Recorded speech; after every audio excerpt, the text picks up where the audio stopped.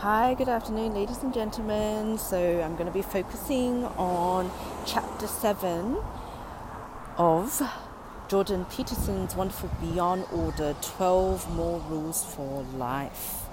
So, in this chapter, he talks about work as hard as you possibly can, at least one thing, and see what happens.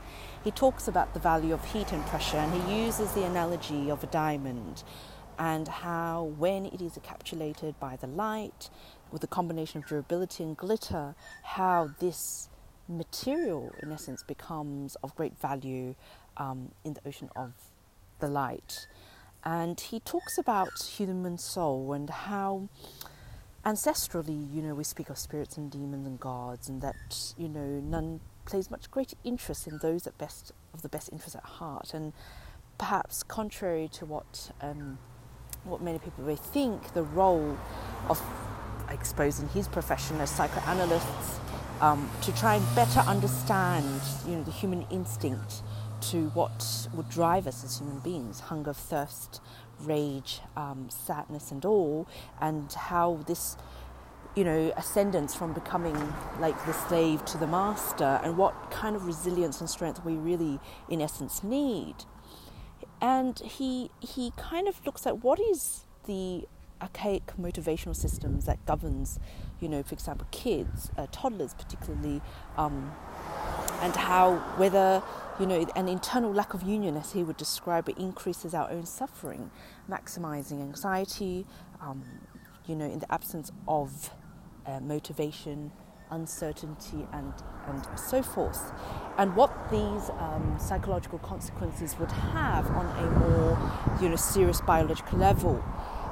He talks about the worst decision of all, which I find quite amusing. He talks about his PhD experience of how difficult it was to gather the 5-6 years to write, and that when he became a professor and started mentoring graduates, and what he absolutely observed to be true is it's self-evident that many commitments, those of character, love, family and friendship, remain willingly or unwillingly as part of it all, the suffering that one has to go through.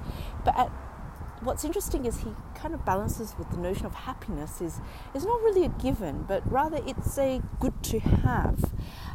He often talks about how people don't usually choose their jobs, how they usually drift into it, and that whether he asks the question of, say, a 30-something-year-old, what success is necessarily, a good thing or not. And he talks about bad decisions as well, that where someone transcends into, say, cynicism, that doubt is, the worst decision is actually none at all.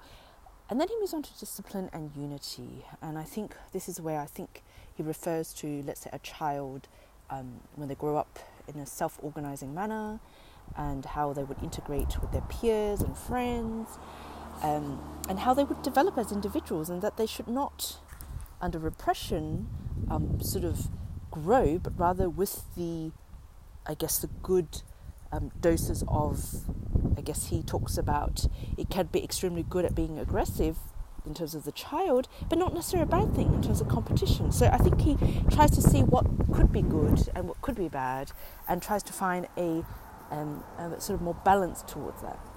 And then he talks about dogma and spirit, and that looking at the 10 Commandments, which he has previously referred to as well, that it's worth thinking that these are the minimum subsets for a stable society, and that once things are fully developed, that it's not just about discipline, but a form of sacrifice, commitment, concentration is needed. And his final reminder is we should work as hard as we possibly can on at least one thing, and then see what happens. I think that is very aspirational, particularly in our modern day society when there is just so much noise that goes on. So if you guys like what you hear, subscribe on Telegram. You can follow me on Instagram and link in with me on LinkedIn. Thank you, and I look forward to speaking to you next time about the next rule.